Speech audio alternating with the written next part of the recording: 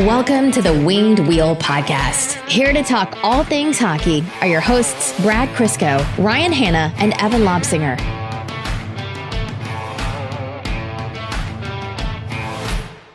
The Detroit sports hype arc of Jamison Williams catching that long TD pass from Goff to hitting the button that blared the new LCA goal horn is just a testament to, for the first time in, I can't remember how long, Detroit sports are actually fun and good. It is nice when Detroit sports can all get together and it's not over shared misery. How are the Pistons? Why we got to do that? Okay, fair enough. Hasn't started yet, so far so good. Okay.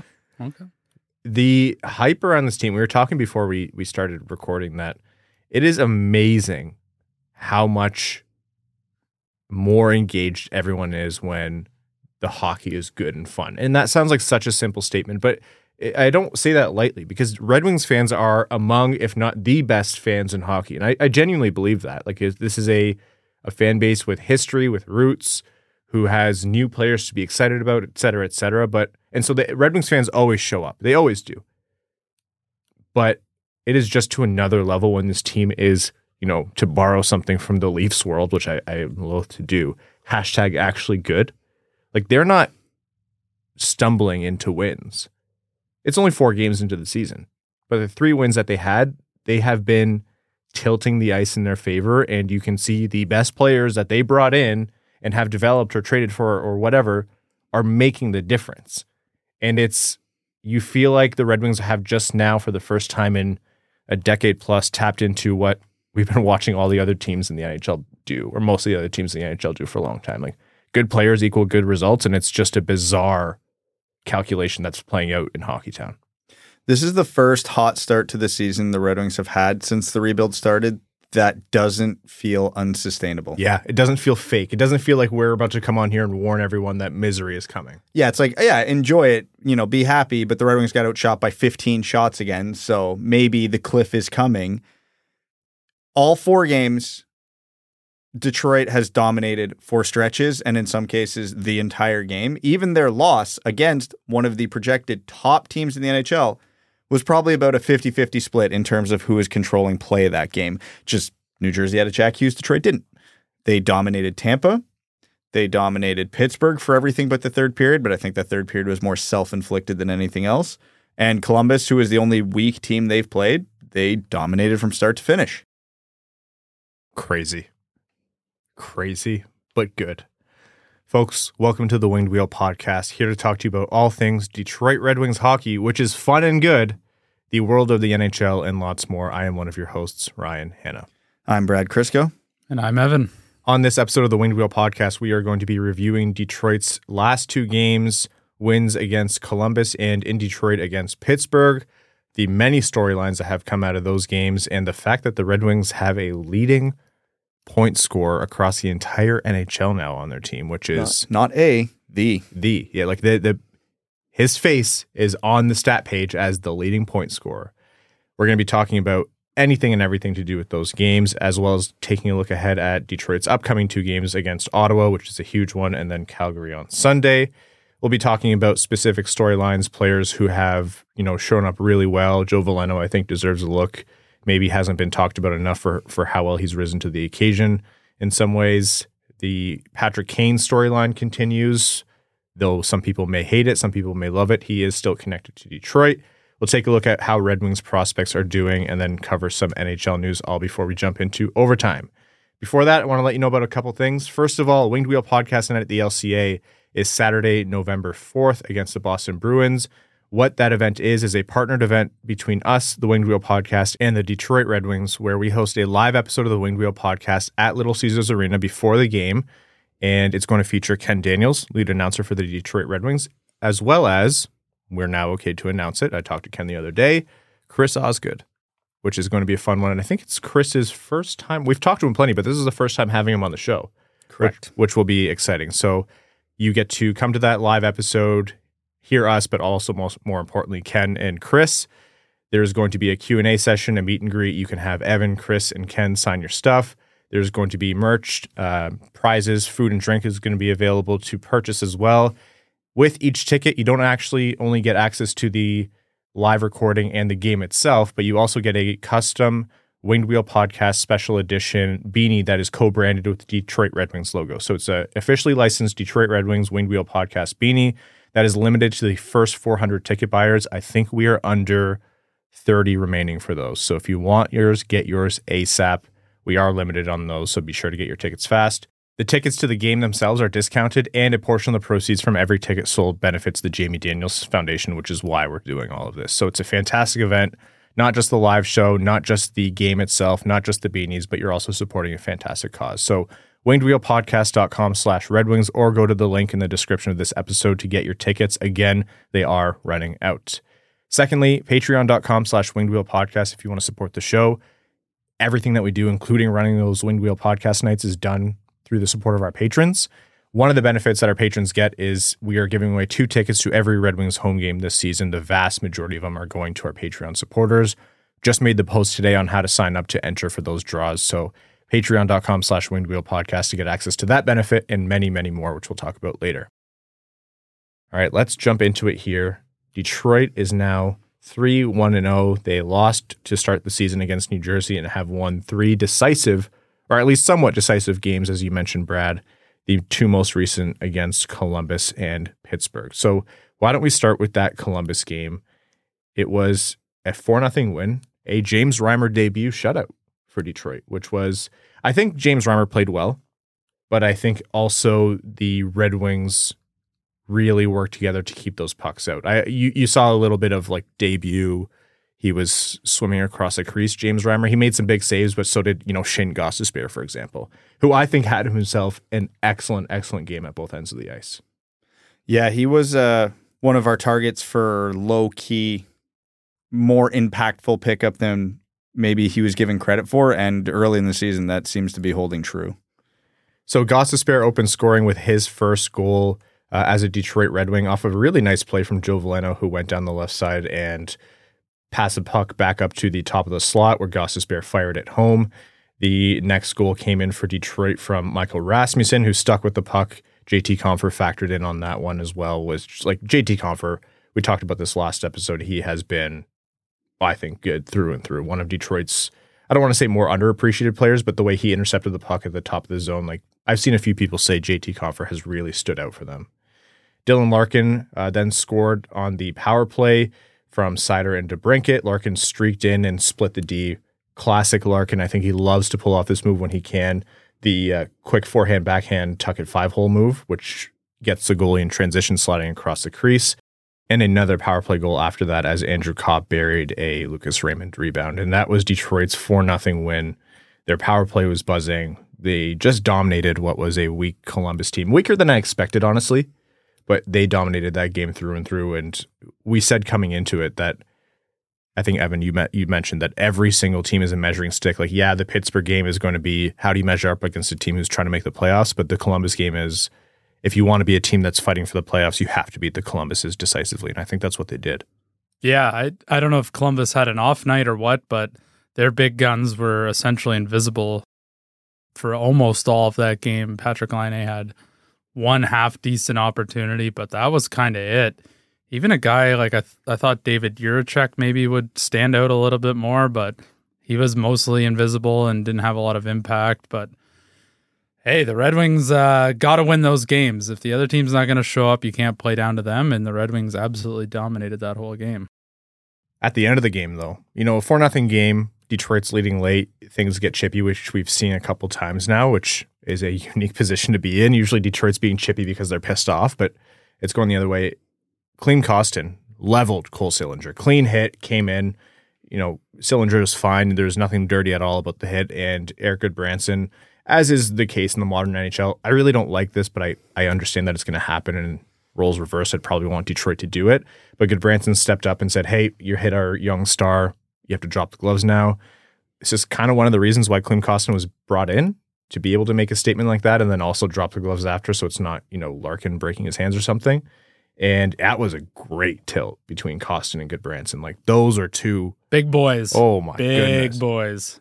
Godzilla, King Kong, like the any one of those punches that connected would have killed me. Those are cinder blocks being thrown. I mean, Ryan, the Klim Reaper was right there. Okay, so I have seen the Klim Reaper, but it's pronounced Kleem, so you have to say the Kleem Reaper, which I don't think... How many European names have we Englished up, and this is where you draw the line? He specifically requested it, but no, you're right. The Klim Reaper is a sweet nickname. You know how I know that Klim Kostin is coming as advertised? Because the moment I posted the clip of that fight, 3/4 of the mentions and the quotes were Oilers fans pissed off at Ken Holland for letting him go. Like livid with Ken Holland for letting him go. That was a huge hit, and that was a great tilt. Like that was a heavyweight fight, and that's the kind of stuff where it doesn't matter on the scoreboard. No, it was still a 4-0 game in the end, but that's the kind of stuff that keeps the energy, keeps the vibes in the room going, keeps the boys motivated on the bench. And you might say, God, these are meaningless platitudes and they don't show up in the analytics or anything at all. But think about the feeling around Red Wings hockey right now. That contributes to it. And that's what motivates the team to keep coming together as a group and have an identity. Also, it's good to know that there's someone on the team who can drop them like that if someone takes a run at, DeBrincat or something later on. Let's your stars be stars. That's right. They got someone else who can answer the bell. That doesn't stop Dylan Larkin from trying to fight people, of course, which you love Dylan for. But fast forward to the next game. yeah. So that was a huge tilt. All in all, I liked the contributions from Gostisbehere, especially that game. Like I know the Reimer shutout is one of the most notable parts, but Gostisbehere, saved goals at his own end, made some key defensive plays, and was just contributing offensively. So that was a hell of a performance by the Red Wings to dominate in that regard. The next game against Pittsburgh, and we knew that was going to be a real test because Pittsburgh, they added Erik Karlsson. They loaded up essentially to try to make the playoffs again with whatever time is left with their core, including 101st best player in the NHL, Evgeny Malkin. I feel bad. Like making that list is an unforgivable or a very, thankless task. But it's funny that this has happened to Malkin twice now. I know. Wait, they've done that list twice? No, a long time ago, the NHL tried a top 100 players of all time thing. Mm-hmm. And, Duncan Keith was on there and Evgeny Malkin wasn't. I remember that one. And ESPN has recently dropped another one, like top 100 players in the NHL. And like Seth Jones is up there. Wait, in the NHL or all time? In the NHL. Oh, come on. And Malkin, yeah, anyways. So it was very, very, very funny. Again, I do think it's a thankless task. And I know Wyshynski they've dropped a pod where they explained why, and I haven't been able to tune into it yet. But it is funny that it's happened to Malkin twice. Anyhow, Detroit 6-3 over the Pittsburgh Penguins. It wasn't an easy game to win, I'll say. Like less than a minute in, Evgeny Malkin, who else, scored on Detroit. And for the first, I would say half of the first period at least, Detroit didn't look good. And I was thinking, is this the first little look we're going to get in at Detroit's, how they stand up against better teams in the league? I mean, it was right after 2 games after they beat Tampa. But yeah, it was a sluggish start, probably the best way to put it. Mm-hmm. They looked slow. Pittsburgh had more energy, which should never happen at home. But you could tell very quickly once Detroit found their feet that the tide shifted.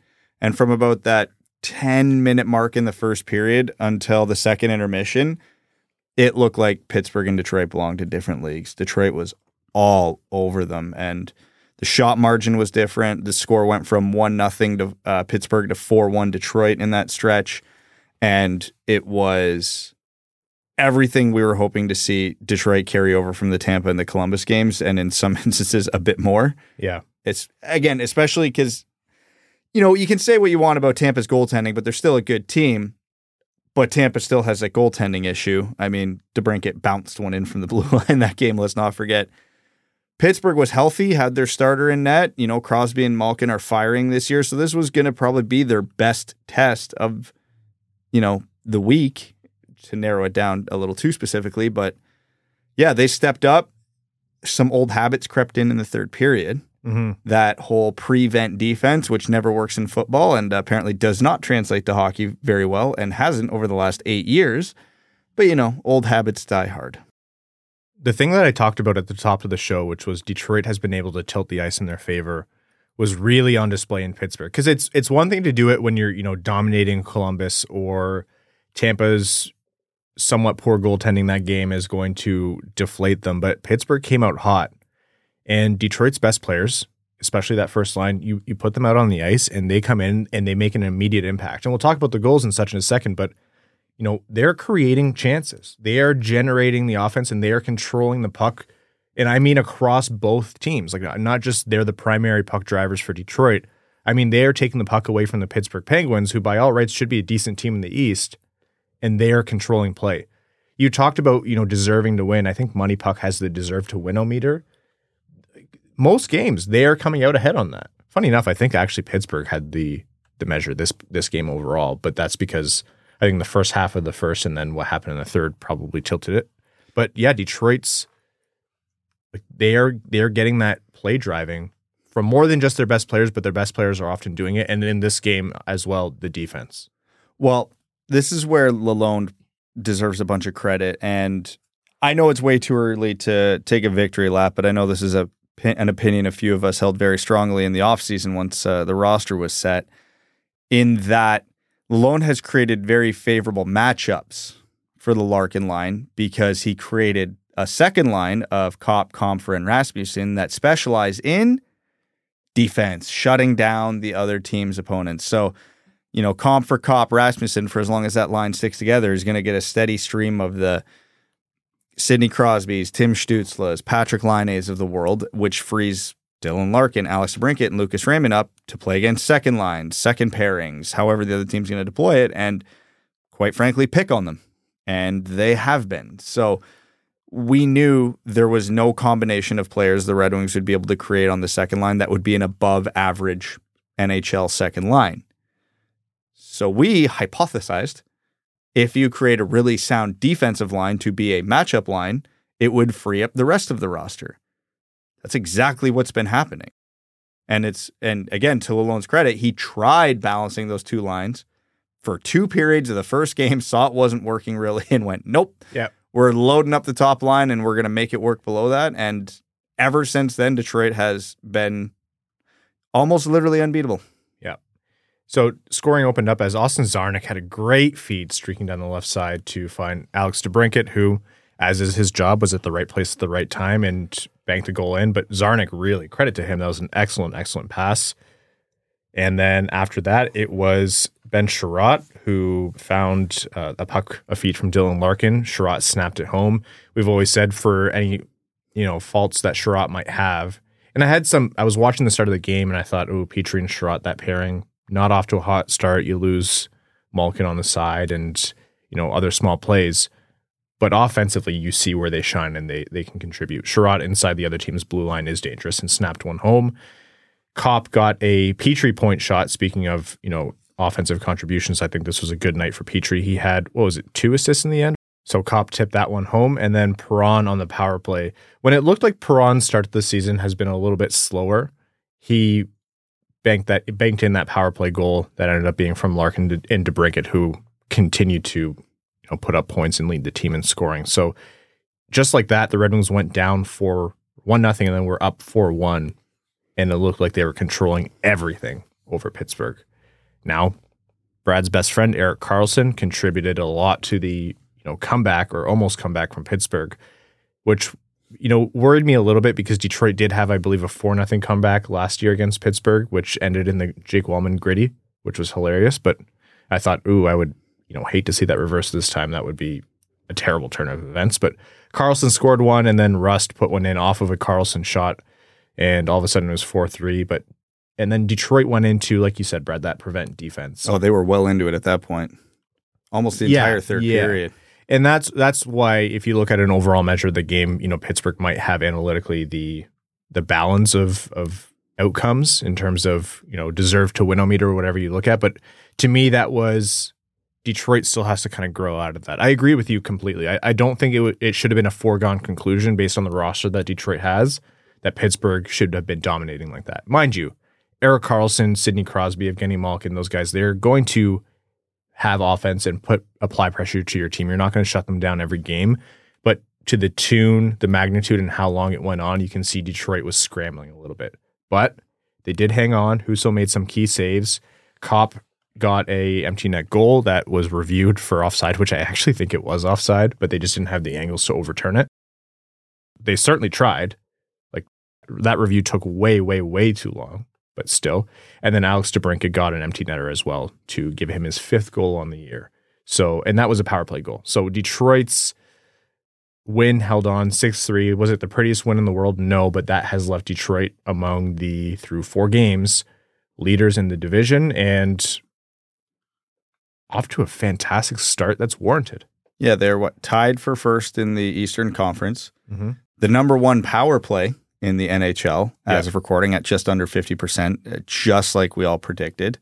The offense has been what's been carrying this team. The goaltending has been good, but not anything special to this point in the year, and they're still winning.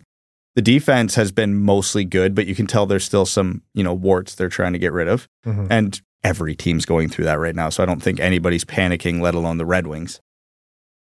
The only thing that can get in the Red Wings' way right now is the Red Wings, because they're finding the formula that works, and as we saw in the third period against Pittsburgh, when you deviate from that formula, bad things happen. Mm-hmm. Because even watching it, it was so obvious that the Red Wings went from this puck control, transition, high tempo team willing to, take the risks, make the pass, make the pinch, to get puck, glass out, forecheck, lather, rinse, repeat, and gave Pittsburgh.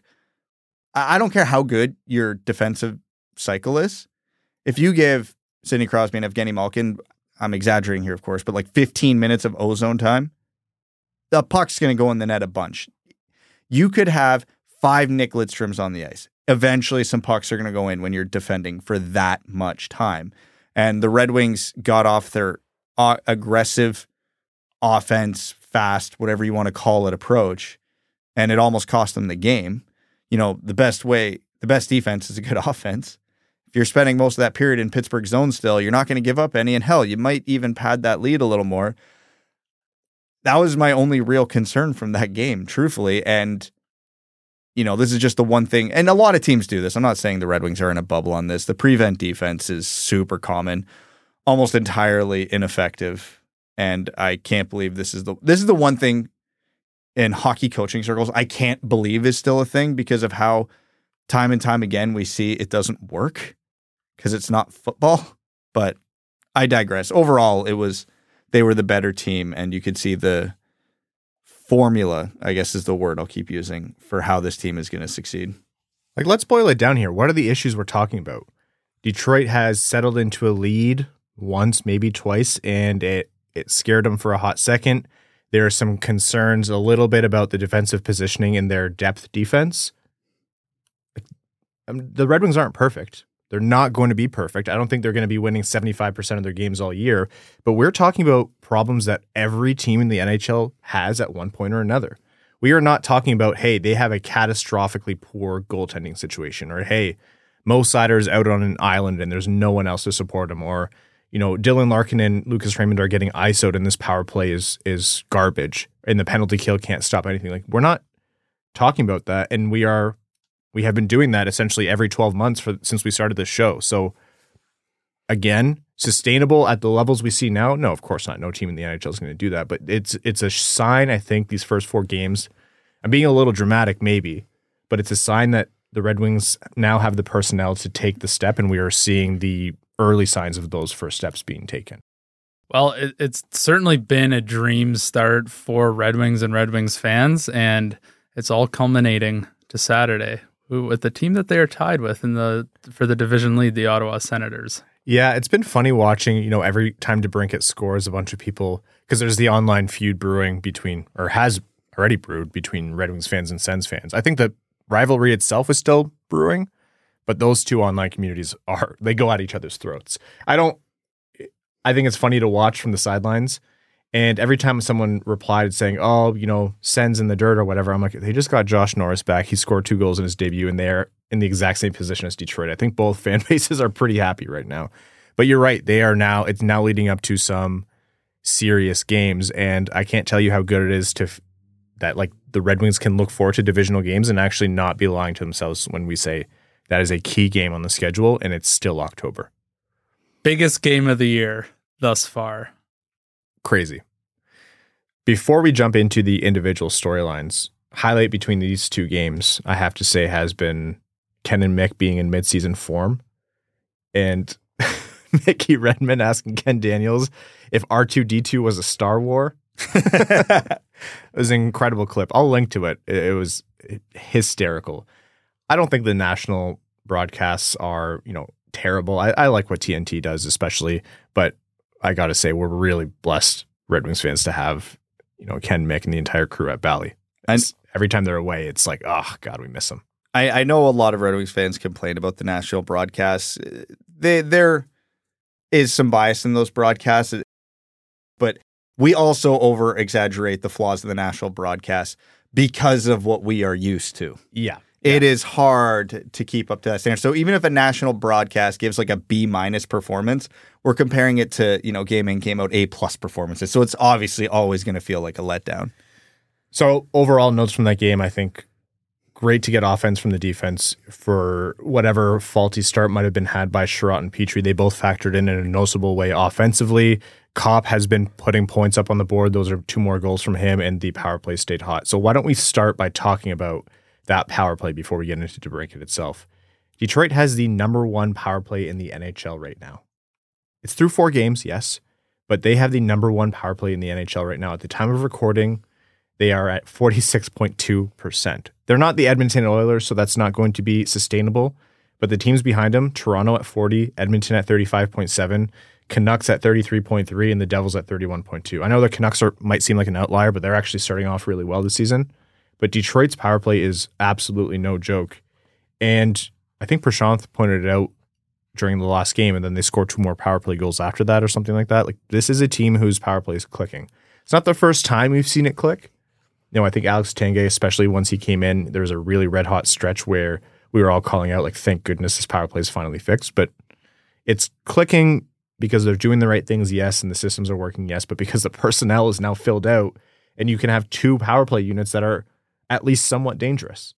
And it's not just that the personnel is better, although that is very much the case because the whole, way a power play succeeds is options. You've got 5 options on the ice right now because you got DeBrincat and Gostisbehere on the wall with the appropriate handedness. You've got Seider at the top, you've got Perron in net front, and you got Larkin in the bumper. Like, all legitimate scoring threats from where they are. But more importantly, they've got it constructed properly. I know it's a small thing, but handedness on a power play matters a lot. How many chances have the Red Wings had off a shot from Larkin in the bumper? Perron scored last night off a Larkin shot in the bumper because they've been, it's a Tampa special. They've just been doing it from the other side because you've got the righty in DeBrincat and you've got the righty in Perron playing net front and half wall and the lefty in the bumper and Larkin, which means that every time that puck is near Perron or DeBrincat, it's a shot threat and it's a pass threat. And then it's a one-time threat for Larkin and it's a rebound threat for DeBrincat, more specifically Perron. And then you go to the top of the key, you got Seider there, the righty, and you got Gostisbehere, the lefty. Shot threat when either of them have the puck. That's why this is working. Obviously, the most important thing is these players on this unit are better than the players on this unit last year. But it's also constructed in the perfect way where there is no keying on one player. As obvious as it sounds to say, okay, you can shadow DeBrincat, take away that one-timer threat. Detroit can still pick you apart on the 4-on-3 otherwise. Not only do they have the top power play unit, but the way you figured they would score the most goals in the power play with the DeBrincat one-timer hasn't happened yet. They're the number 1 power play without even having to use that option yet. Like, they've tried it, but DeBrincat kind of sort of had a goal against New Jersey from that spot. Otherwise, it's been entirely different ways of getting it in the net. It inspires confidence that even if they don't go the entire season as the number 1 power play, they should be an above average power play. They have the tools, barring, God forbid, bad injury or something devastating the makeup of those power play units. Like, they should be able to perform at a level that'll keep them scoring at a higher than NHL average level, which is good because we talked a lot, and this is the next topic here. We talked a lot all offseason about where the goal is going to come from. Yes, DeBrincat's going to score more, and yes, that will probably have a knock-on effect for Raymond and Larkin, and it seems like that's the case so far. Absolutely, that's the case. Alex DeBrincat's currently second in the NHL in goals, but this entire team is scoring. It's 4 games in, and it's not just from the top line. It is from their depth. Like Comfer is contributing. Gostisbehere is contributing. Andrew Kopp is contributing. It's early. It is early, so yeah, you might say, holy, Ryan, stop extrapolating over the course of a season. But, you know, if the season started and they weren't scoring, they scored half as many goals, then we would absolutely be sitting here saying, yeah, this is what we were concerned about. So for Detroit to come in and surprise, like Alex DeBrincat, 8 points, leads the NHL. Dylan Larkin, 6 points, right behind him. Andrew Kopp, 4 points. Shane Gostisbehere, JT Compher, 4 points. It's none of these guys are Connor McDavid, but Detroit is, through 4 games, scoring at a level that shows you, yeah, that scoring by committee is actually kind of working. So my way too early question is, does this inspire confidence that there is a solution that's actually tangible or tenable over the course of a season in terms of Detroit's offensive output in your mind? I don't even think I would call it a solution. The word I was using earlier was formula, and I'm sticking to that. The Red Wings had a very specific path to make this offense work. And that's what they've been doing, and it's been working. I don't think they're screwed if the top line cools down, but there will be questions about can Compher and Kopp and Rasmussen score enough to lift them up, especially if they're playing the matchup role. The big difference this year might be, well, now all of a sudden that frees up Perron and Sprong on the third line. It's a really damn strong third line to match up against other teams' bottom 6 lines. It's got to be goals by committee, and it's got to be good special teams. This is what they need to do. This is what's been happening. And is it going to continue at this pace for the whole year? Of course not. I don't think anybody realistically thinks DeBrincat's going to score 100 goals. But 40's not out of the question the way he's playing. And, you know, if Larkin only has 1 goal. Lucas Raymond only has 1 goal. And this team's still scoring at that clip. So the solution looks sustainable. If the defense also keeps contributing, which I don't think we've seen a fully unlocked Mo Seider or Jake Wallman, but Gostisbehere has come in and been exactly what we've hoped he would be. You know, Sherratt and Petrie, for whatever faults you might find, have already shown that they're still the players that they always have been, which is they can contribute offensively. Like, this is a group where even without Simon Edvinsson coming in, you should get some support from the blue line as well, not just from your best defensive player too. So there are backstops. Like you said, individual cool-offs are going to happen. Someone tweeted at me, they said, the first time DeBrincat goes on a cold streak, I'm blaming you, Ryan. And I said, yeah, that's absolutely fair. It will be my fault. But he will cool off, but the personnel are there to support it. So are they going to spend the entire season, you know, within 1 goal of Carolina's goal output and among the league leaders in scoring? Probably not. But where's your faith? Yeah, I know. Right? This is the optimistic season for Ryan, I thought. Huh? Oh, what a pessimist. Wow, he's so pessimistic all the time, eh? Don't commandeer my bit. Screw both of you. You abandoned your bit. Now we're starting our own. You guys are going to be the optimists? No, you're the pessimist. So what are you? Neutral. Oh, piss off. I have to be the optimist then? That's not good. God help us all. But no, Detroit's going to at least, I think it's fair to set the expectation that, yeah, they can score similar to the power play at a rate that's reasonable and shouldn't be able to, or shouldn't be dragging them down the standings. Or at least you can hope for that. So were we too harsh in the preseason to say where these goals are going to come from? I don't think so. I think it's still a question that has to be answered over the course of the year, but this is extremely, extremely promising to start. Now let's just jump into what I think is the most exciting news after 4 games. Yeah, Detroit being 3-1 is great. Yes, you know, winning those games and demonstrating your ability across some top teams, especially in Tampa and Pittsburgh, is great. But through 4 games, the Red Wings have someone who's leading the NHL in points scoring in Alex DeBrincat. 8 points at the time of recording, leads the entire league. I know it's 4 games in. I should just tattoo that across my forehead for this episode. But you have a points leader. What a start. What a homecoming. Could you have asked for better for Alex DeBrincat? No. This is beyond what we could have hoped. I think what did we set the over under for his goal total at the year? 34.5. Like, we were optimistic that he would improve upon last year, but not like this. He's got a realistic chance to hit 40, creep up on 50 the way he's going. And obviously the Red Wings are using him very heavily right now. And, the attrition will come in towards the end of the season because he did not play this role in Ottawa. And when he was in Chicago, he had Kane, he had Taves, he had a lot of help that, hey, as much as we love Dylan Larkin isn't prime Patrick Kane in terms of offensive generation. So got to keep that in the back of our minds this whole time. He does have that fluky goal against Tampa. He does have an empty netter. So They count. And you have to be playing well enough to put yourself in those situations. Yeah. And when you're an opportunistic scorer like DeBrincat is, yeah, these things are going to happen from time to time. If you're a volume shooter, guess what? You're going to get some lucky ones. That comes with the territory. It is, how do I phrase this? We've spent the last 3 years smashing this table going, this rebuild can't end until the Red Wings get a couple elite scorers. And I don't know if DeBrincat falls into the category of elite, but this is a glimpse into what the Red Wings could look like with that. Because so far he's been that. And only one. You add another one, you can see the difference that makes. Second in the NHL in goals with 5. He trails only Austin Matthews, who started this season with 2 hat tricks, which great start for Austin Matthews. But all in all, it is a little jarring to see so many Red Wings near the top of scoring charts, and especially right at the top of the point scoring chart. And yeah, like if Alex DeBrincat came in and was like, I'm a 25 goal guy, I have to adjust to the season. He started the season kind of slow, maybe only assists to start.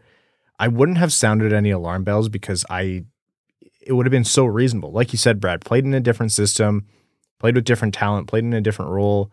Yeah, he didn't have Josh Norris last year. Maybe that contributed to part of why he didn't score as much. Ottawa fans will all tell you that the effort and the finish wasn't there last year, which I think is actually fair for them to say. But he came in and every single knock against him or something that would have been a reasonable excuse for a slower start, he dispelled all of those notions and has come out like the kind of guy who's wanted to play for the Detroit Red Wings for his entire life and is playing on the top line with 2 of their best players. So I think Detroit does have one of those elite goal scorers or someone who can put up 40 goals, which that's all you can really ask for. So there's work to be done yet on the scoring front and the elite talent front, but DeBrincat is leading the way, and that's the best storyline that you could have asked for as a Red Wings fan.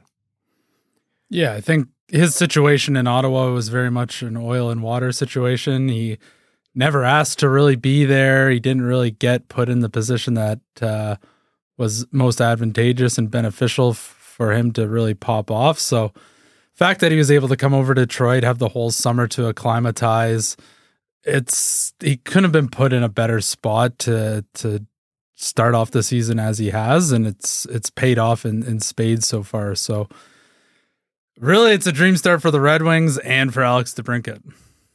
Joe Veleno got moved up to the third line and was paired with Sprong and Perron, which I've noticed. I've been watching his game pretty closely. I think a lot of Red Wings fans have, and I've liked a lot of what I've seen from Joe Veleno. Obviously, he hasn't shown up on the score sheet, and so I think he has just the 1 assist so far. So we're not talking about Joe Veleno being among the team leaders, but I don't know. Am I wrong in saying that I've liked the steps that he's taken in his game?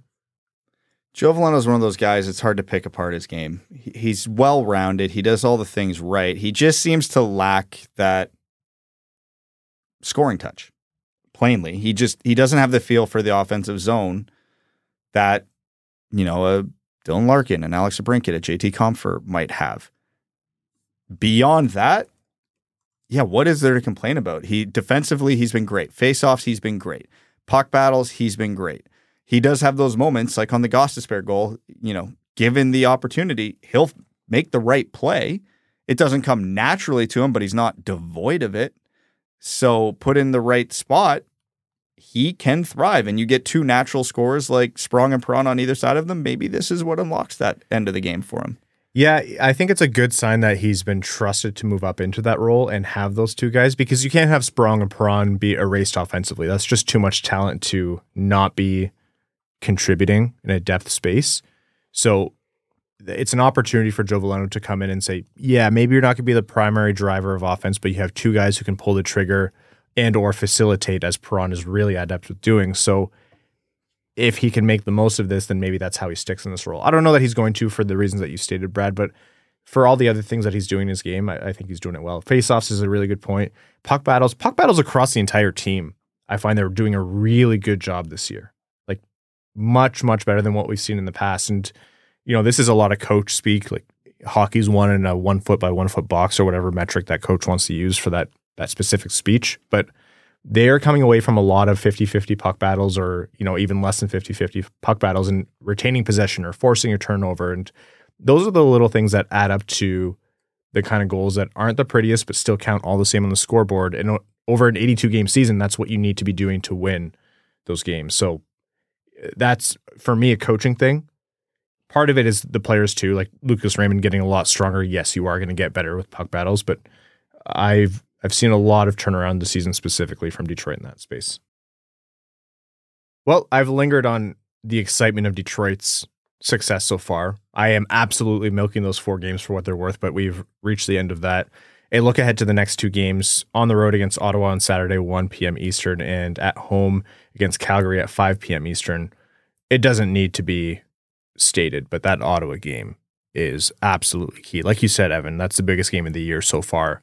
And that was the case even before the season started. Like, let's say both teams started terribly, it still would have been a huge game because they're kind of fighting through the same phase of their rebuild and they're both hoping for a wild card spot. But, Ottawa off to the same start. Like I said, closer to the top of the show, they're also very happy with how their team has performed and they're in the exact same position as Detroit. So that's a game that's going to carry a lot of weight. And it's funny because it's going to be a direct carryover of those 2 games last season where Ottawa thumped Detroit.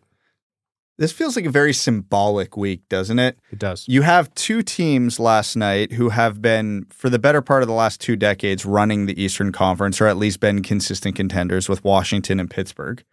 You have the upstarts, Detroit and Ottawa, who knocked both of them off last night.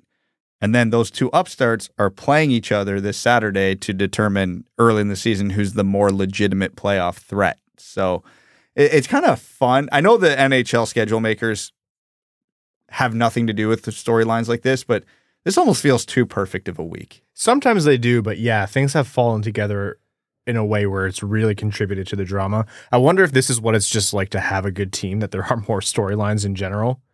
And I want us to look back. I want us to bottle up this moment and look back on it when we're in like January, February in the throes of the season and games just come and pass and they just feel like, oh God, why does the NHL go past 60 games in the regular season? That is a great point, but we'll talk about that later. A different time, yeah. Yeah. I think you had it right with your first point. I think this is just how it is when your team is good. Because I know I started the episode saying this, but it's probably worth repeating after that point. It feels like games matter now. Mm-hmm. It feels like it's sustainable. Who knows how huge taking those 2 points off Tampa and taking those 2 points off Pittsburgh, 2 teams potentially on the playoff bubble, could be come January, February, whatever you want to call it. And then Ottawa, who's the more likely team to be in this same boat, it's massive.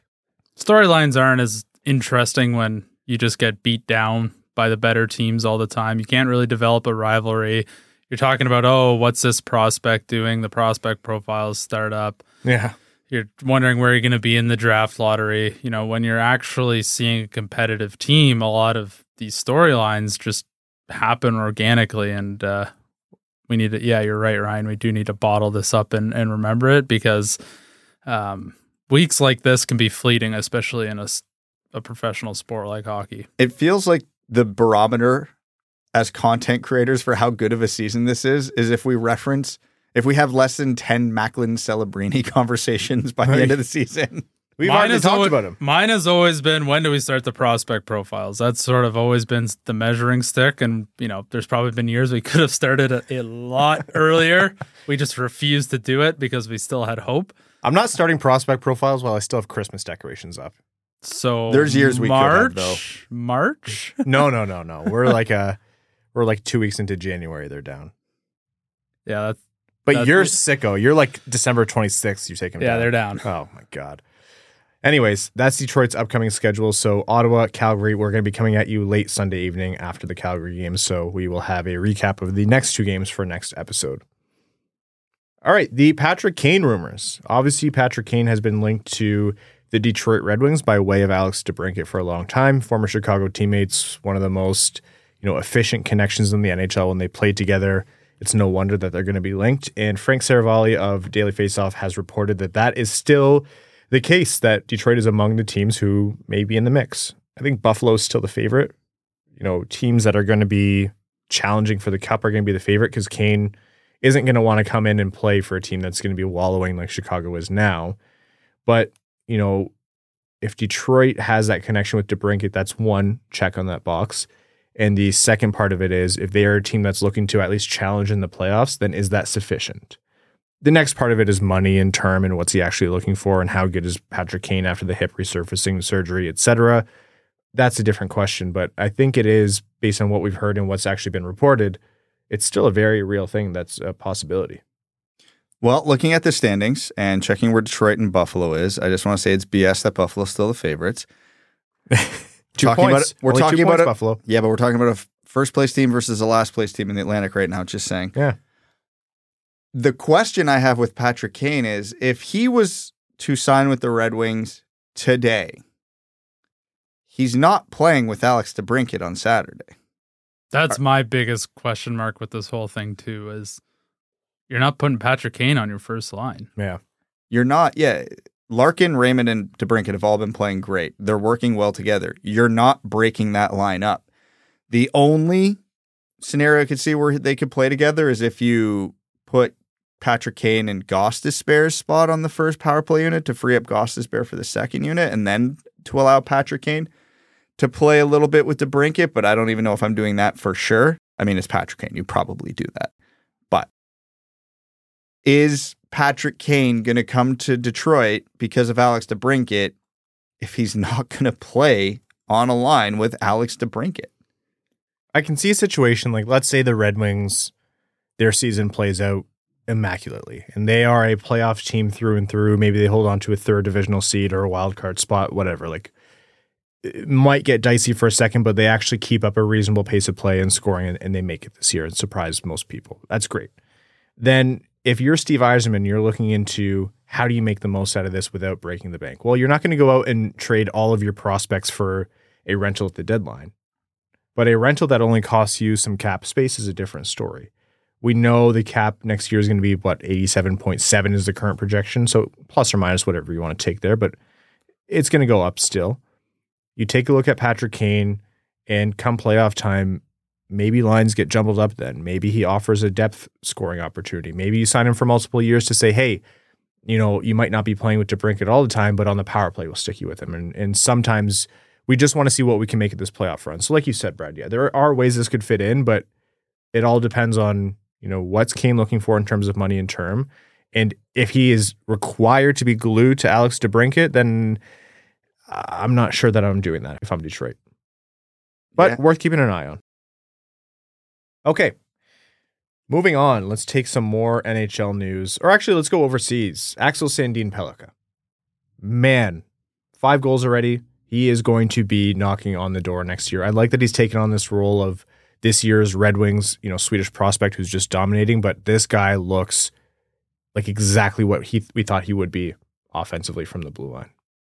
Yes, this is another shining example of how on point our prospecting is. Yeah, we've never messed up. We've only been correct. Nailed it every time without any flaws whatsoever. And Don't check the tapes. We are only judging our results right now by Axel Sandin-Pellikka. Well, yeah. And you know what? We're chopping it right there. We're not even going to go all the way up to pick 9. We're just focusing on pick 17. Nailed it. I like the Nate Danielson pick. That's just me. Let's take some NHL news here. Alex Ovechkin. Is he slowing down? 2 straight games for the first time in his career with 0 shots on goal. I'm going to answer that question with a question. Is he slowing down, or are the Capitals bad? Well, he's been on bad Capitals teams. But when he was like 20 years old. Yeah. It's still nuts to me that he's never had 2 consecutive games of 0 shots. That's crazy. That's unbelievable. To be fair, and I know I mentioned this to Ryan before we started recording, he had a ton of shots in those 2 games. They just were all either blocked or missed the net. He didn't look the best. And, Father Time is undefeated. So I'm wondering if this isn't just, off-season hangover. The older you get, the harder it is to shake off the rust. Like, I don't think Perron's having the best start to the year, but he's no less talented than he was last year, I don't think. So they might just need a little bit more runway. He's 70-something goals away. I just don't see him not breaking the Gretzky goal record. He'll stay around as long as he needs to. Yeah, and he's still got 3 or 4 years left on that contract, whatever it is. The thing that I think is going to hinder him the most, and to answer my own question, I don't think it's fully an Ovechkin problem. I think the team is probably the most to blame, because we all know what Ovi does on the power play, and everybody's been saying, okay, yeah, he's going to get older, he's going to slow down, but he's always going to have that one-timer. He never moves on the power play, so it doesn't even matter. As long as he has his shot, you can pencil him in for 30 a year at least. But the reason that worked on Washington's power play forever was because if you isolated him, Oshie and Karlsson and Backstrom would just torch you in the 4-on-3 on the rest of the power play. Just dummy them, and if they're not doing that anymore, teams have all the reason in the world to isolate Ovechkin. So I haven't watched enough of the Capitals games to really, truly form a solid opinion on what's happening here, but my educated guess is that it's a little bit of Ovechkin slowing down, but a lot of the Capitals slowing down. Yeah, it has to. Like, it must be so difficult to get off to a good start when you're not young and spry and your team is absolutely one of the worst in the league. So I would have no idea what that's like. No, you've never been young and spry. I think you were born 35 years old. You might be right. The way your knees creak and your back makes noises. It's a sacrifice I make to be a very average golfer. A very average golfer and above average podcaster. That's right. Yeah. That's how I would label myself. I think I'm a below average podcaster and a terrible golfer, so you got me beat. Okay, fair enough. I did end the year breaking 100, though. Yeah. So I'm happy with that. Okay, more NHL news before we jump into overtime.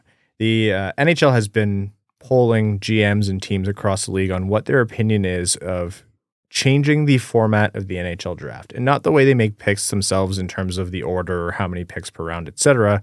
And no, this isn't an abolish the draft conversation. I'm not doing that. It's where do you host the draft? So the Sphere. Yeah, the Vegas Sphere. I wouldn't be surprised if they try in the future, but right now what the NHL is actually hoping to do, or looking into doing, I should say, that might solve a couple of problems, is do the remote draft style that other leagues do, wherein teams are all at their home base. Think of the NFL, where you get, video feeds into their war rooms or whatever you want to call it, and they call in their picks, and then, and I hate this, the commissioner makes the picks, or sometimes people come in and make the picks on behalf of the teams. And essentially the NHL is gauging interest in doing that. And the problems they're trying to solve here is, one, teams feel like they can't actually do a lot of business on the draft floor because everyone else is around. And the moment you pick up the phone, the cameras are on you, and people, reporters, whatever, are snooping. And secondly, they also hate how close the draft is to free agency. And it's a big ordeal, traveling everyone out there, getting settled, having your meetings, doing the draft, wrapping up, getting everyone home, getting settled, and then getting together for free agency. Like, there's not a lot of time. If the draft is on the 27th or 28th, you have a few days, and then all of a sudden it's July 1st for free agency. So teams are trying to buy themselves a little bit of leeway in terms of planning for free agency, or at least that's the idea. Now, what does this mean for the fan experience in the building, and what does this mean for the fan experience at home? That's a different question. But what do you guys think about the idea of doing a remote style draft? I can't make up my mind on this one because I see the advantages for both. One, I love the pageantry of the prospect going up on stage, getting his picture taken with the important members of the organization. Sometimes they bring up some fan favorite players, etc. They're the only league that does that, and it does make for a really cool aesthetic when the player's on stage. Now, that being said, from a entertainment, theatrics perspective, the NHL draft is lagging behind the other leagues because when you have less, congestion is not the right word, but we'll call it less logistic hurdles, you can do more with it. Like the NFL draft specifically, I hate that it's Roger Goodell handing it out, but you move a pack of that team's fans up near the stage. Just the prospect comes out onto the stage, gets his jersey, he's isolated, it's efficient, it's cool. It makes for a really, really unique fan experience and a really, really unique experience for the player, and I like that. So I think what I ultimately settle on is whatever they do, up the fan experience, essentially, from a TV standpoint and from an in-person standpoint, whether that's moving all the draft tables backstage or decentralizing. I'd be okay with that too. Just the one opinion I hold strongly on this, and I will not back down, and if the NHL does this, everybody will universally hate it, if they do decentralize it. Not Gary Bettman. I agree. Buoy. I cannot stand commissioners making the picks. It is the dweebest thing that other leagues do. I can't stand it. It's so annoying. No one cares about the commissioner. What they should do, every team, this is what I would do. If you decentralize it, because again, all the logistic reasons they want to do this that you laid out makes perfect sense to me, and I understand why teams would want that. It makes a lot of sense from a behind-the-scenes standpoint. Every team picks a representative. Carey Price has to do all 32. But You're such an asshole. Bobby Clark comes out for the Flyers. No, but it could be a celebrity, doesn't have to be like an A-grade celebrity. Like we as Red Wings fans, it'd be cool if like, I don't know, Dave Coulier or Kodak something. Black comes out for the Florida Panthers. Yeah. But yeah, like Dave Coulier or Nick Lidstrom or just someone that has like ties to Detroit, to the Red Wings, and hopefully someone with a bit of personality. And Marshall Mathers comes out, just as the prospect's name, and leaves. That would be the best case scenario, just so we're all clear. But yeah, and then each fan base still gets, for us, we'll call it the Detroit spin on the pick, but then you can really up the theatrics of it all, which I am fully in favor of. I feel the same in that I heard it and I know there was a lot of strong reactions to it, but I think it would suck to miss out on the opportunity to go and be on the draft floor and, from a media perspective. But from a fan perspective, I can see benefits to both. But the only way I would really prefer it is if, Brad, like there was some kind of presentation to this and it wasn't just, you didn't just make it more sterile for the sake of logistics. Because at the end of the day, unfortunately to say, Brad is exactly right. This is an entertainment industry. You can't just strip away something that is supposed to be entertaining in the offseason just because some execs want things to be a little bit more convenient, because then where does that stop? So I don't love it. I don't hate it. If it's the commissioner making the picks, I can't stand it. It's akin to when, owners are the first ones to get the trophy in other sports. I can't stand that. I don't care if they own the team. Give it to the captain first. But if they make the change, they're going to have to get creative. Do I have a lot of faith that the NHL can do that? That's a different question. There's one huge point we're missing too. And I know not everybody listening to this is an NFL fan, but I know a lot of you are. So for those that aren't, go find a clip of the NFL draft. And I want you to pay attention not to Goodell handing the jersey to the player on stage. Look at the crowd.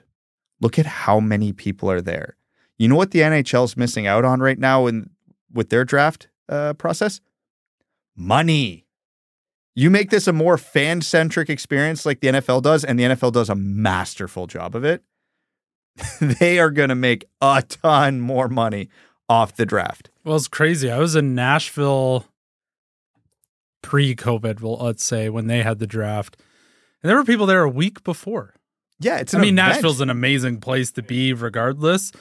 But people are like, we're here for the draft. And it wasn't for another 5 days. Like, that's how big it is for the NFL.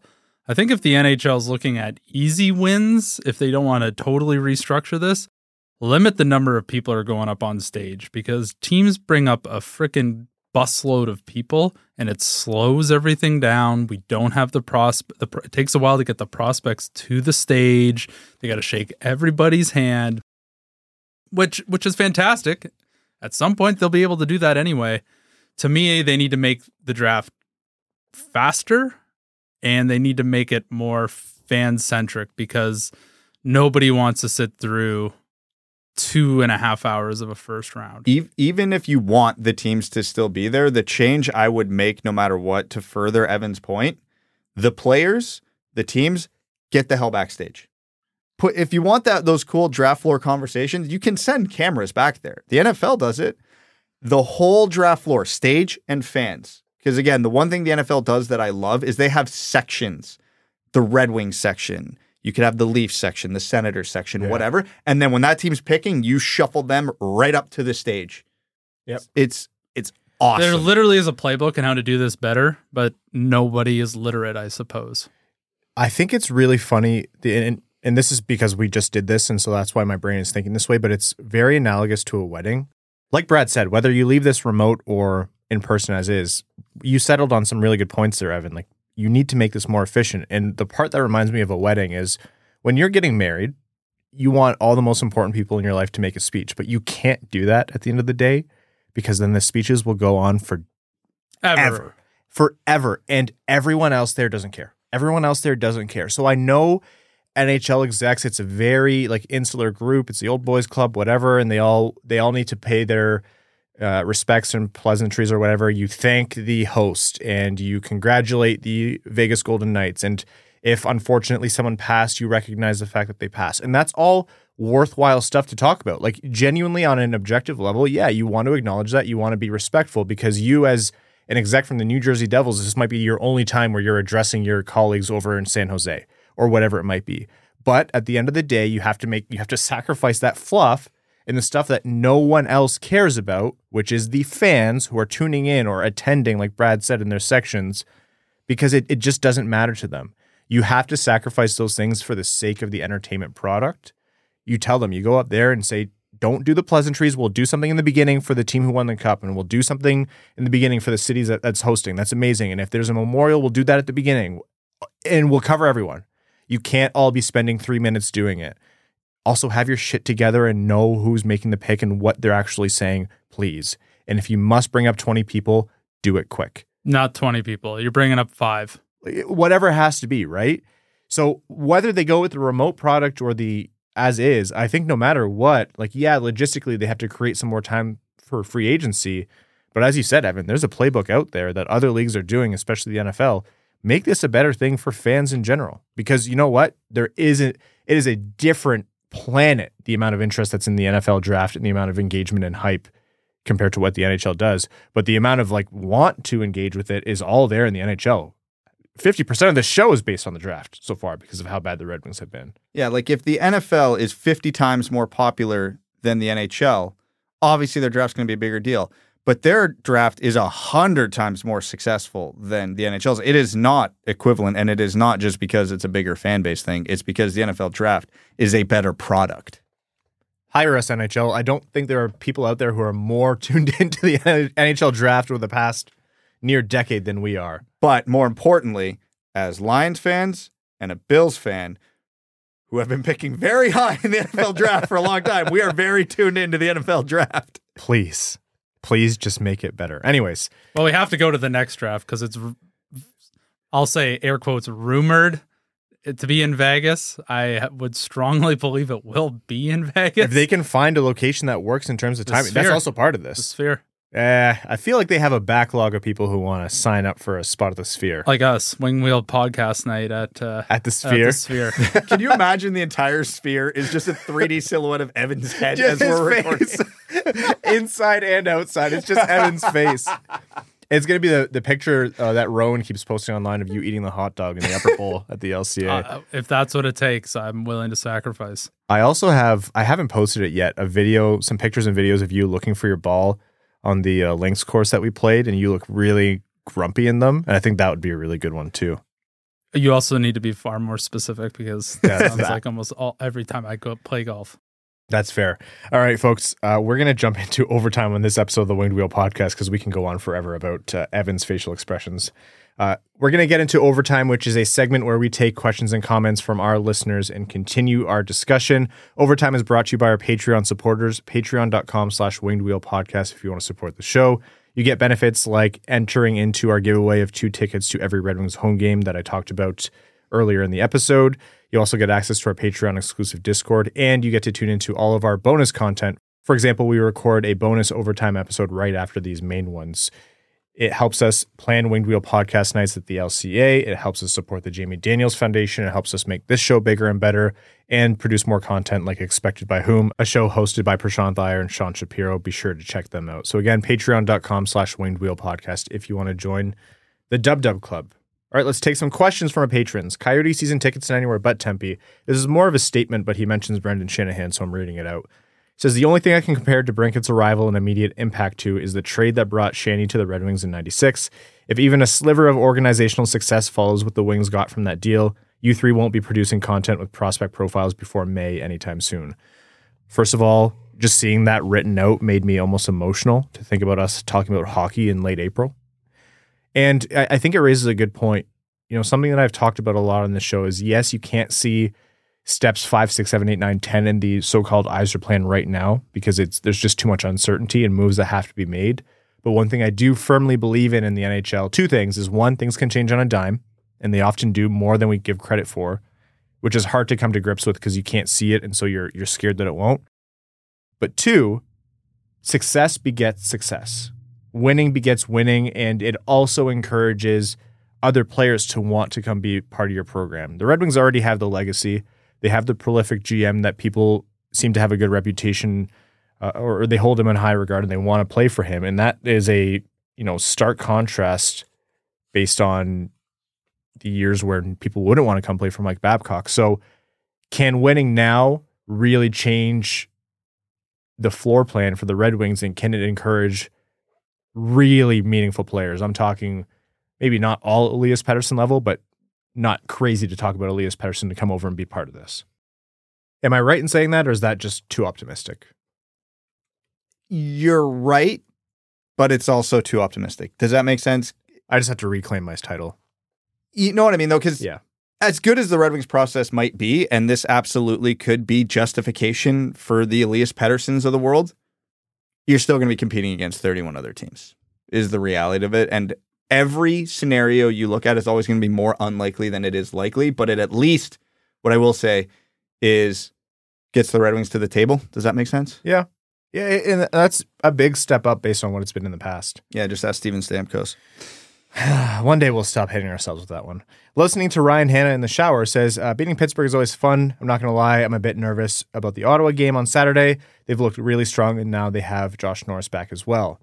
Anyhow, I saw the Athletics article on redrafting 2020, and Raymond was at 5. I'd personally have him no lower than 3, probably at 2. Just wondering what thoughts are about that. Stay fresh, cheese bags. My thoughts is don't read the 2019 one.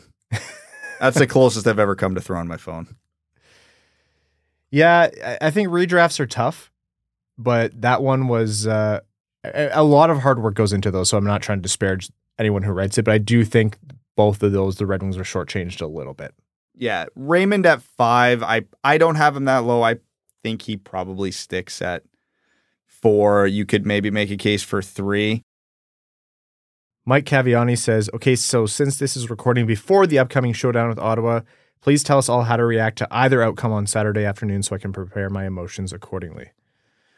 I think the process matters more than the outcome in this game. They're divisional rivals. They're going to play more than once over the course of the season. So you can't put the balance of the entire year on this. Like if Detroit wins, they're not an automatic playoff team. And if they lose, they're not automatically going to be in the Macklin Celebrini conversation by January, right? But what you should look out for is if they come in and compete like they did against Pittsburgh, or if they come in and compete like they did against Ottawa late season last year. Those are two very, very different things in my mind. Yeah. Just the one thing it cannot be is a repeat of last year. Cletus says, at this rate, I'm convinced it's in the team's best interest to waive Petrie and put Sherratt in the press box, or find a trade. You bring up Edvinsson and Johansson or any other Grand Rapids D-man who's ready. He thinks 2 rookies would be better than those 2. Is it just me?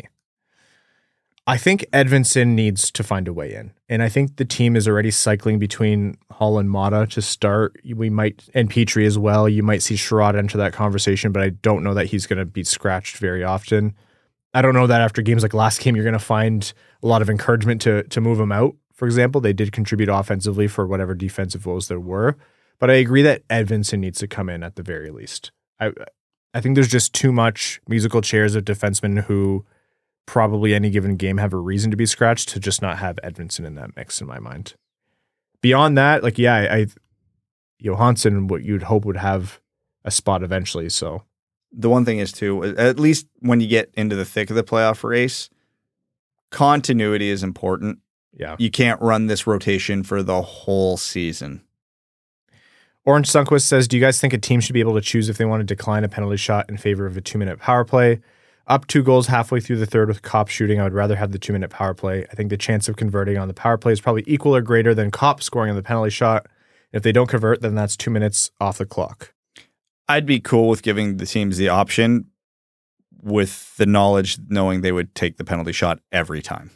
You kind of have to statistically.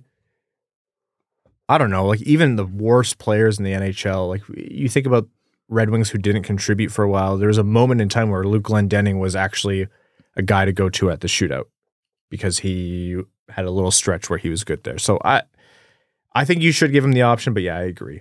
Most teams are always going to take the penalty shot. What do you think about giving them the penalty shot and then the power play after? That's too much. Too much? Too much. Because that's essentially a double minor. I have to, call it the fact, respect to those referees, 2 penalty shots in 2 games.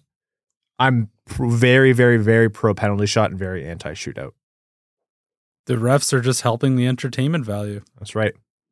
Dead Aim says, offense so far has been better than expected. Who, if anyone, do you think still needs to improve in this very young season, whether it be passing, shooting, or shooting instead of passing, or zone entry? Go Wings. Perron can't just be a power play specialist. No, although it is helped if he's not on the top line, I will say. Like if that's, he needs to be scoring from a depth role, but we're not talking about Perron on the top line holding Raymond back like last year. Like Perron earned that spot, but Lalonde didn't hesitate to move him down this year. What's the Mata says, was skeptical at first, but I'm now a huge fan of Kostin and Fisher. Great shutdown penalty killers and fourth line guys as veterans that won't complain about time on ice. What do you guys think about their offensive upside? Kostin seemed pretty explosive at times with his skating. Could he be a guy that maybe moving up to a scoring line? He's not going to move up to a scoring line, and I am though curious to see what they can do over the balance of a season. It's only 4 games for them, so for your fourth liners to not be contributing a lot that's fine. I do think there is more to them, and I'm curious to see how that can balance out over the course of a year. What happens when Fabry gets healthy, though, is a different question, and how that affects that. Yeah, I have, without getting into too long of an answer, I have more faith in Kostin than I do Fisher from the offensive output side of things. I think it's okay to have guys where their line does nothing, if you know what I mean. Like, yeah, doesn't really generate any offense. Nothing bad happens when they're on the ice. I think that's completely okay. Net negative, or net positive, I should say, for Detroit when it was the net negative was what was the default for lower lines. So, yeah. Pock says, I'm glad there's a screenshot of Detroit having the number 1 power play in the NHL. What's the longest you see this lasting, and do you think Detroit makes it out of October in the top 5? I'll call it unlikely, but hey, season of optimism. I can see October for sure. Streakiness holds on a little bit in the NHL. Beyond that, then that is going to be a different story, I think. It's not impossible, but we would have to see a completely different version of the Red Wings in terms of not being streaky with your special teams, which has been the story of the last however many years, and that's whether they were bad or good. So October, I can see it happening. If it's in November, then I'm starting to make late April, or I'm starting to cancel my late April plans. Okay, that's enough of this episode of the Winged Wheel podcast. I'm afraid that if I talk any longer, I'll be way, way, way too optimistic, and I'll just have way too much content that could be used to clip me later for when things go sour. But we want to thank everyone for tuning in. What a start to the season. Thank you all so much. If you're a new listener to the show, welcome. And if you're a listener of old, isn't this fun? If you want to support the show, patreon.com/wingedwheelpodcast. And if you want to go the extra mile and support the show in a different way, leave us a rating wherever you listen to your pods, Spotify, Apple Podcasts, Google, wherever, and subscribe. Also tell a friend. It does make a big difference. It really helps us out when you do those things. To all of our Patreon supporters, we couldn't do this without you. And to all of you who want to come out and see more of the Winged Wheel podcast and enjoy the Red Wings dominating, Winged Wheel podcast night at the LCA, Saturday, November 4th. Not just my birthday. Watch me turn 30 and fall and wither away into dust, but also have some fun, see Ken and Chris Osgood, and watch the Red Wings hopefully beat the Bruins that day. So to all of our Patreon supporters, again, thank you. And to our name level supporters, Arjun Shanker, Yves Bartels on behalf of the Sarah Grand Foundation, Aikfer, Samuel Soderholm, Icon, Brad's Lord and Savior, Bradley Cleveland, Glenn Brabham, Everybody Loves Raymond, Croner's Left Knee, Sea Lion, Keenan O'Donohue, Yanni Burgers, Meals on Wheels, Matthew M. Rice, 05 Kinsler 05, Admiral Matt S. of the Cheesebag Navy, Brian J. Bauer, Carl Brutanen Nanalewski, Citizen High Five, Clip Clop Nene, Connor Scovey, Coyote Season Tickets and Anywhere But Tempe, Craig Kibble, Denny's Gamer Girl, Derek Enstam, DJ Denton, Exquisitine Buble Schwinslow, Give Blood Fight Probert, Hockeytown Love, Hockeytown Matt, Hassam Al Qassem, Jay Gollum, Jacob Turner, Joel Miranda, Kalen Wood, King Tone, Marcus, Marlon Winchester, Matt K. Cannon Fodder, The Cheesebag Army, Matt McKay, Michael Edlund, Never Go Full Kyle, Newhorn, Who Dis, R.A., Red 3, Ryan Hubbard, Scott Martin, Scree and Lube, That's What I Appreciates About You, Wallman's Elite Dancing D, Brian Vasha, Iserplan Stan, General Andy Bohan of the Cheesebag Army, Sam Bankson, Adam Rose, Axel Sandy Pellica, Big Cheese, Brad Simmons, Chuck Buffchest, the Tarpless Goon, Commander Ben Barron of the Cheesebag Space Force, Connor Leighton, Corey Prida, Darren Fick, D-Boss Snip Show. Folks, do you love lemons? Also, do you love butts? Then please try our new sponsor. I'm not reading the rest of that. Frank Stanley, Gene Sullivan, Griffey Boy, Henrik Robert Deeks, James Laporte, James Pridemore, Jeremiah Dobo, Jam Rhapsody, John Evans Derogatory, John Engels, Josh Yelton, Kevin McCracken, Quaz, Linda Hull, Maximilian, Melissa Erickson, Norris Sider. Now this looks like a job for cheesebags. Ophelia, Steven, the Hotag, the Mexinadian, the Hat 123, Winging It in San Diego, formerly AA Ron, and your second favorite patron. Thank you all so very much. We'll be back with you Sunday night. Thanks for tuning in to the Winged Wheel Podcast. Be sure to check out wingedwheelpodcast.com, where you can subscribe to the show on iTunes, Spotify, or wherever you get your podcasts. You'll also find links to other ways to support the show, such as Patreon, official podcast apparel, and more. And don't forget to follow the show on Twitter at Winged Wheel Pod. And of course, the hosts at Brad Crisco, at Ryan Hanna WWP, and at Hockeytown Evan.